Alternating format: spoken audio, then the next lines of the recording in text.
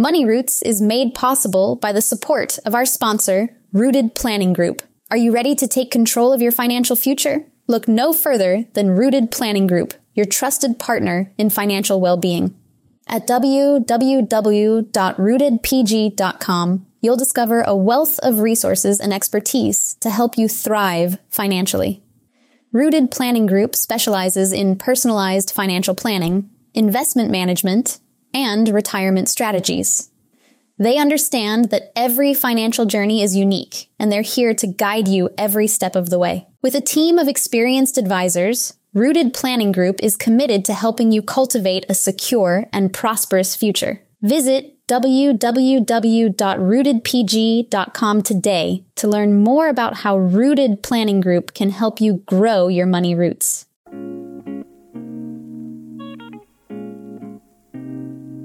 Every week, it's our goal to share financial information that helps you in both your life and financial vineyard.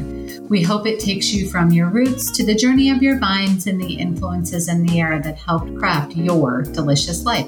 Like wine, life and finances have different palates that should be celebrated and not judged. Welcome to this edition of Wine and Dime with Amy Irvine and Rebecca, aka Becky Eason. Welcome back, Becky. Hey, it's good to be back. We are heading into a busy back-to-school season. I cannot believe that we're talking about that. It seems like this year is just flown by. And by the time this podcast is being released, some of the kids are probably already back at school, back to college. All that kind of stuff is going on. And it seems like we were just starting to talk about them getting out of school and heading into summer break. So it's been a quick summer, I think. Anything exciting or anything that's going on, with regards that you've heard from clients, anything around back to school or back to college or anything like that? Just the typical, nerves of, kids starting school for the first time. Yeah. Or sending your kids off to college for the first time, which, can be a huge transition. It is a huge transition. And before we dive into that particular topic of how you might actually fund some of that, when we're recording this podcast, it's in July. I'm literally heading out on our vacation to Oregon with lots of good wine tips I'll have when I come back. But right now I'm reserving that. Any good beverages that you are drinking this summer that would cool your palate in the heat of it as we're recording? Or any good fall drinks that you have? Yeah, nothing to me beats an iced coffee.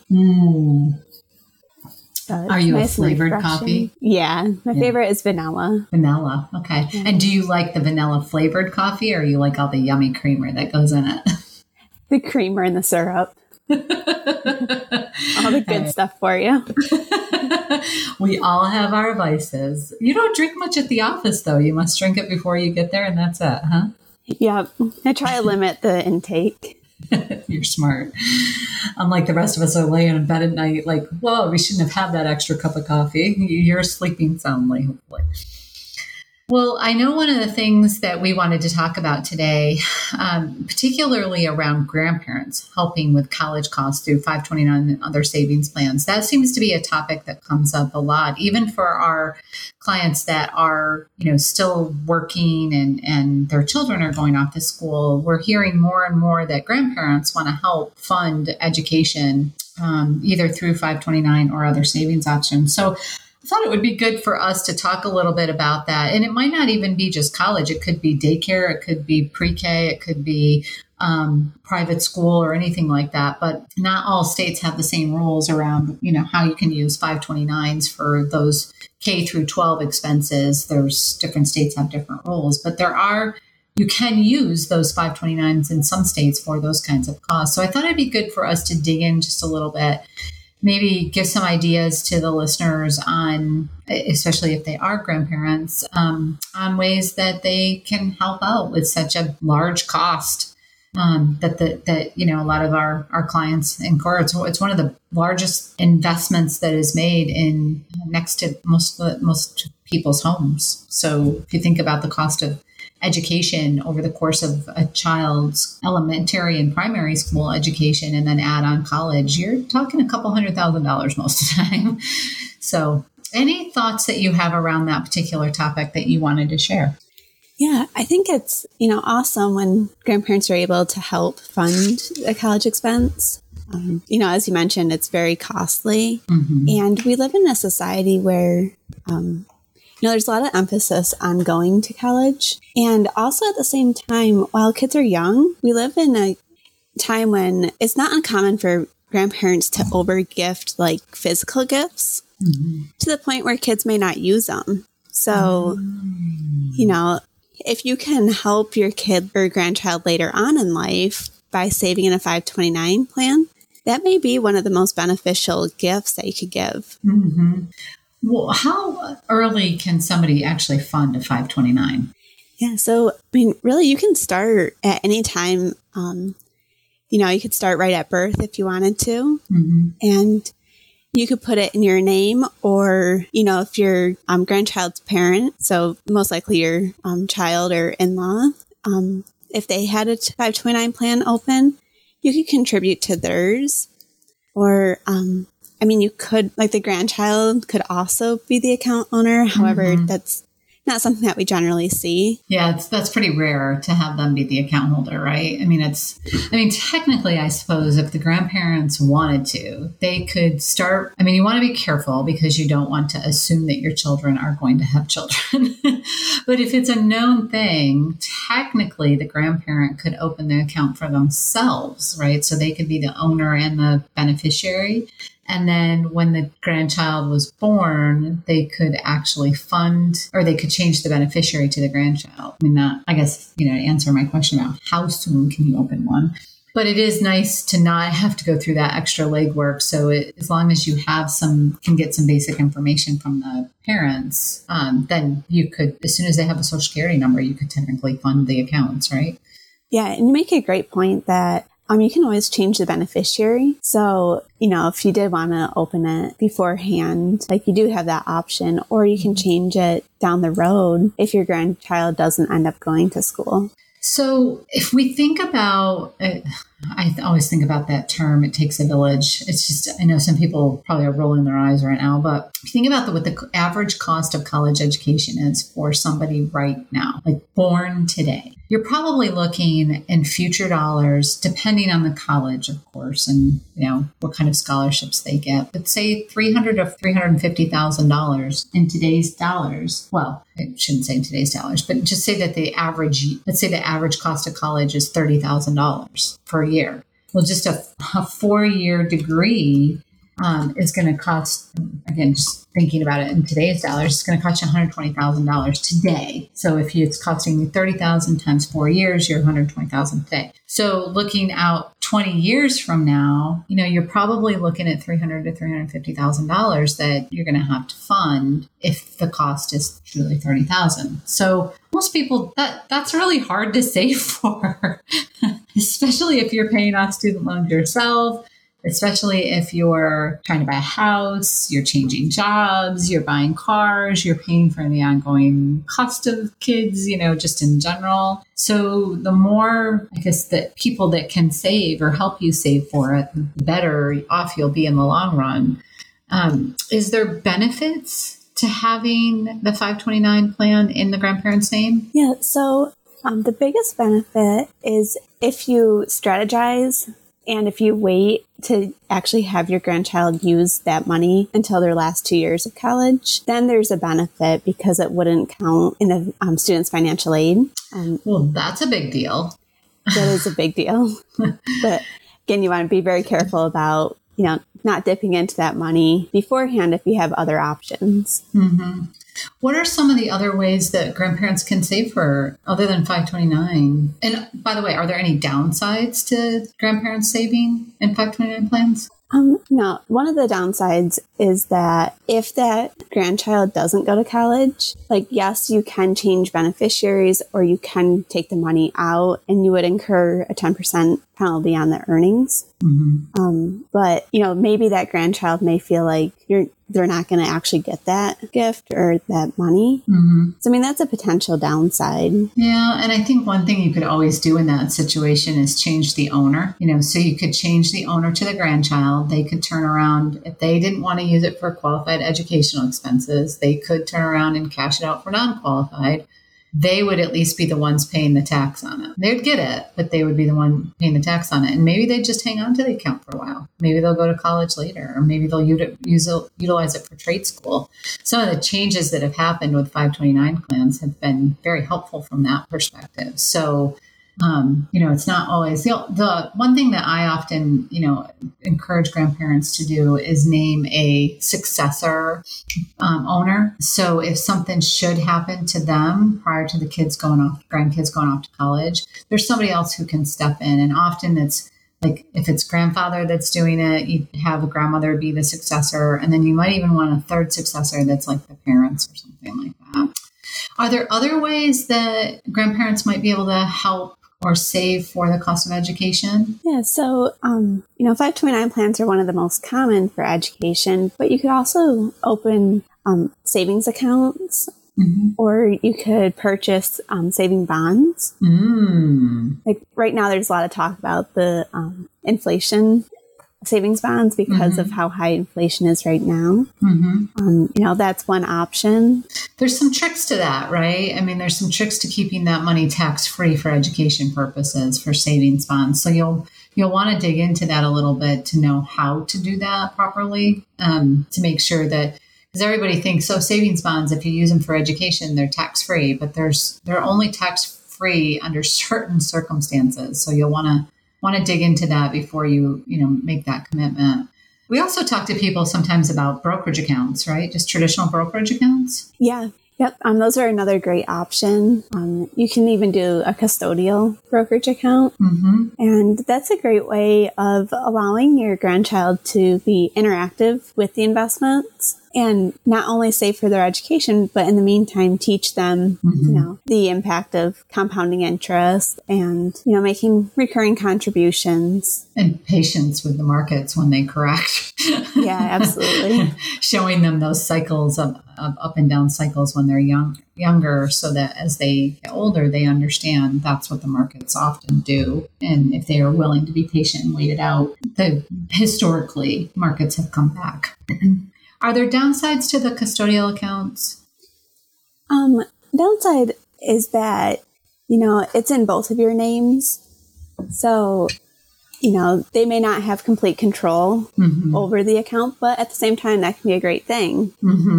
I think, too, is that if depending on how the brokerage account is open, it could be viewed as the child's asset instead of the grandparents' assets, potentially, and they would count more in financial aid. Then, like if it's grandparents' asset, it doesn't count at all. If it's a child's asset, then it does count as an asset that needs to be utilized. But it could also be used before then, right? It could also be used for college applications. It could be, as long as it's used for the benefit of the child as a custodial account. And if it's not used at all, it gets passed to them without, it becomes their account eventually, usually at age 21. What are some of the other things that grandparents can do to help pay for education expenses? Anything off the top of your head? Another option is a custodial Roth IRA. Oh, yeah. So we're big fans of Roth IRAs. And, if you have a grandchild who's working, a great way to save for them is to contribute to that Roth IRA. And, even if you create some kind of incentive, like you match what they earn.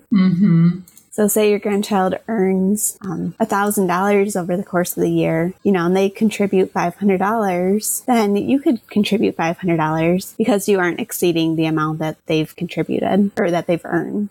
I love the matching idea, because that then gets them ready too for when they are starting to seek employment. And it's like, okay, I understand how this match works. And with regards to Roth accounts, because they're retirement accounts, they don't count in the financial aid calculation. They still get the benefit of seeing how stocks and bonds and different things like that go up. And they can get to the principal, just not the earnings without penalty and taxes. Maybe you're onto something there, huh? Yeah. And then if they don't need the money for college, then they have a great start to the retirement account before they even really entered, the working field. Yeah. Yeah. That's a great idea. They could also do a traditional IRA, but in most cases, we find that they don't need the tax deduction. And that's why we're kind of leaning on the Roth IRA side of things. Remind the listeners what the limits are to Roth IRA contributions. Yeah, so for 2022, the maximum that you can contribute is $6,000. Now, that does go across all IRAs. So if you contribute to a traditional and a Roth for whatever reason, then the most that you can contribute combined is $6,000 or the amount that you actually earned. So if you only earn $3,000, that's the maximum that you can do. But still, if somebody has a summer job and they earn and maybe a part-time job, while they're in school, I mean, that's possible to earn at least that much. So, if grandparents are looking to put some money away and they're saying, well, for lack of a better term, match what you earn. If you save, say, 1,000, we'll give you 1,000. I mean, that's a pretty good deal. Yeah, it absolutely is. So kind of circling back around, the reason that we wanted to talk about this month was particularly because we're thinking back to school. It's sort of the theme of the month, for lack of a better term. And we really wanted to talk about grandparents helping out with college costs through 529s and other savings vehicles or savings plans. Is there anything else that we should, or any tips that we should give to grandparents as they're thinking about investing this way? Yeah. If you can have conversations with your grandchildren about money, money can be a very touchy subject for many people. There's a lot of emotion behind it. But if you can explain to your grandkids, maybe what you're doing and why you're saving for them, then they may even be more appreciative of that money later on. Yeah. How would you encourage people to talk to their grandkids without the grandkids sort of like rolling their eyes at the situation? Yeah, it really depends, on the individual. Your grandchildren, but speaking from my personal life, I remember winning some money. It was a small amount, $50, and the first thing my grandpa said to me, and he happened to be there with me when I won it, he goes, "We should go down tomorrow to the bank and buy a savings bond." And then he explained why. And I, to this day, I continuously think about that first money lesson that he shared with me. Yeah. And he said it in a very open way, as to, you can do it if you want, but you don't have to. But here's why you should or why you shouldn't. Mm-hmm. Do you, so hearing you say that you won something, I'm sure it wasn't a raffle or something like that. It would have been a competition that you were part of, right? Yeah. I know Becky does not gamble money. So thinking just about it from an idea of, you might want to consider this, here's the reasons why, the pros and the cons. Do you recall the one thing that he said to you that was like, I kind of like that idea? Yeah, so he explained that, if I went down and purchased a $50 savings bond, that eventually, or if I put $50 into one, eventually it'd be $100. Ooh. And so he was explaining really the compounding interest or doubling. And he did talk about how long it would take. But at the time I wasn't used to having cash. So I was like, well, what's the difference if I don't have it? So he kind of talked about the fact that basically savings bonds kind of double in face value, right? So if you spend $25, you get $50 ultimately. It does take some time to grow, and depending on when you won that and when interest rates are, that really makes a difference too. And right now, savings bonds have a really decent interest rate associated with them.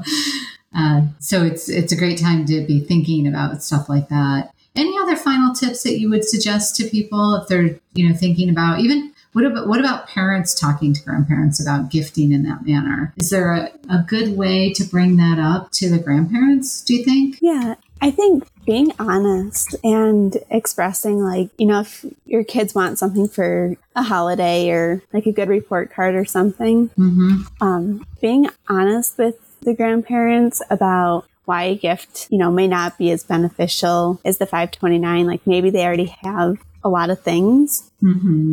Yeah. And I don't know, you know, I've been a big one, so I'm such a boring gift giver when it comes to stuff like that. But for a lot of people, when they have their like baby showers or when their children are born, I will often send them if I know they already have a 529, I'll just send them or most of the time they don't, I'll send them an application for a 529 plan with a check to get the account open. Because I know that, you know, sometimes just opening the account is the biggest step. And, you know, for me, because I don't understand a lot of the stuff that's out there anymore, and I don't really know how it's used or where it's beneficial, I just have always been one to kind of do that as a gift for people when they've either had a new child or having their first child. And I know that there's ways that you can actually like add to that in the future if you want grandparents to do that sort of thing. When they're real little, they don't know if they're getting a gift or not. I mean, real little. The first couple of years, they don't know that. And I think that's when the money is most impactful because it does have the power to grow. So maybe having a conversation with, if you're going to be a new parent, having a conversation with your parents about how thankful you are for anything that they want to do for you, but your kids will be really thankful for it in 18 years if you've contributed for 3 or 4 years before they're old enough to know. And one of the best ways to do that is just through like a monthly contribution, in my opinion. $25 a month to a 529 plan doesn't sound like a whole lot, but it's amazing how much it can grow to be. I've been doing that for my nieces and nephews for years. And when I look at their account balances right now, it's not going to pay for their entire education, but it's probably going to pay for at least one semester, which, hey, that's something, right? Yeah, that's awesome. What a gift. I mean, I did just when they were little, and like, I don't know what to get a 2-year-old. So I don't know what to get a baby, you know, other than they have lots of like clothes and diapers and stuff like that. What do they actually need besides the big stuff? So that was kind of my way of doing it. And I think a lot of grandparents probably think the same way. Well, Becky, thank you so much for sharing your ideas and thoughts with the listeners on, this particular topic. We hope that everybody listening today found this helpful. We hope the tips that we shared with you are helpful. As always, if you have any questions that you'd like answered, please feel free to send us an email at info@rootedpg.com, and we'll be sure to put those questions to the test in future podcasts or asking for a friend blog. Also, if you have just a moment and can hop on over to iTunes and rate the show, the more people that rate the show, the further up the realm that we get, and people can find us, and we can, make sure that we're getting this information out there to as many people as possible. Thanks, everyone, and we hope that your back-to-school experience is as fun as your kids' back-to-school experience, or more fun, maybe. Hope y'all have a wonderful fall season. And that will about do it for today's episode of Wine and Dime. You can contact Amy through the website, www.rootedpg.com, or amy@rootedpg.com. You can also follow us on Facebook and Instagram @rootedpg for the latest news. And if you have any questions, comments, or topics you would like to hear about, feel free to let us know. And don't forget to rate and subscribe the show wherever you get your podcasts. And again, thank you for listening, and be sure to tune in next time.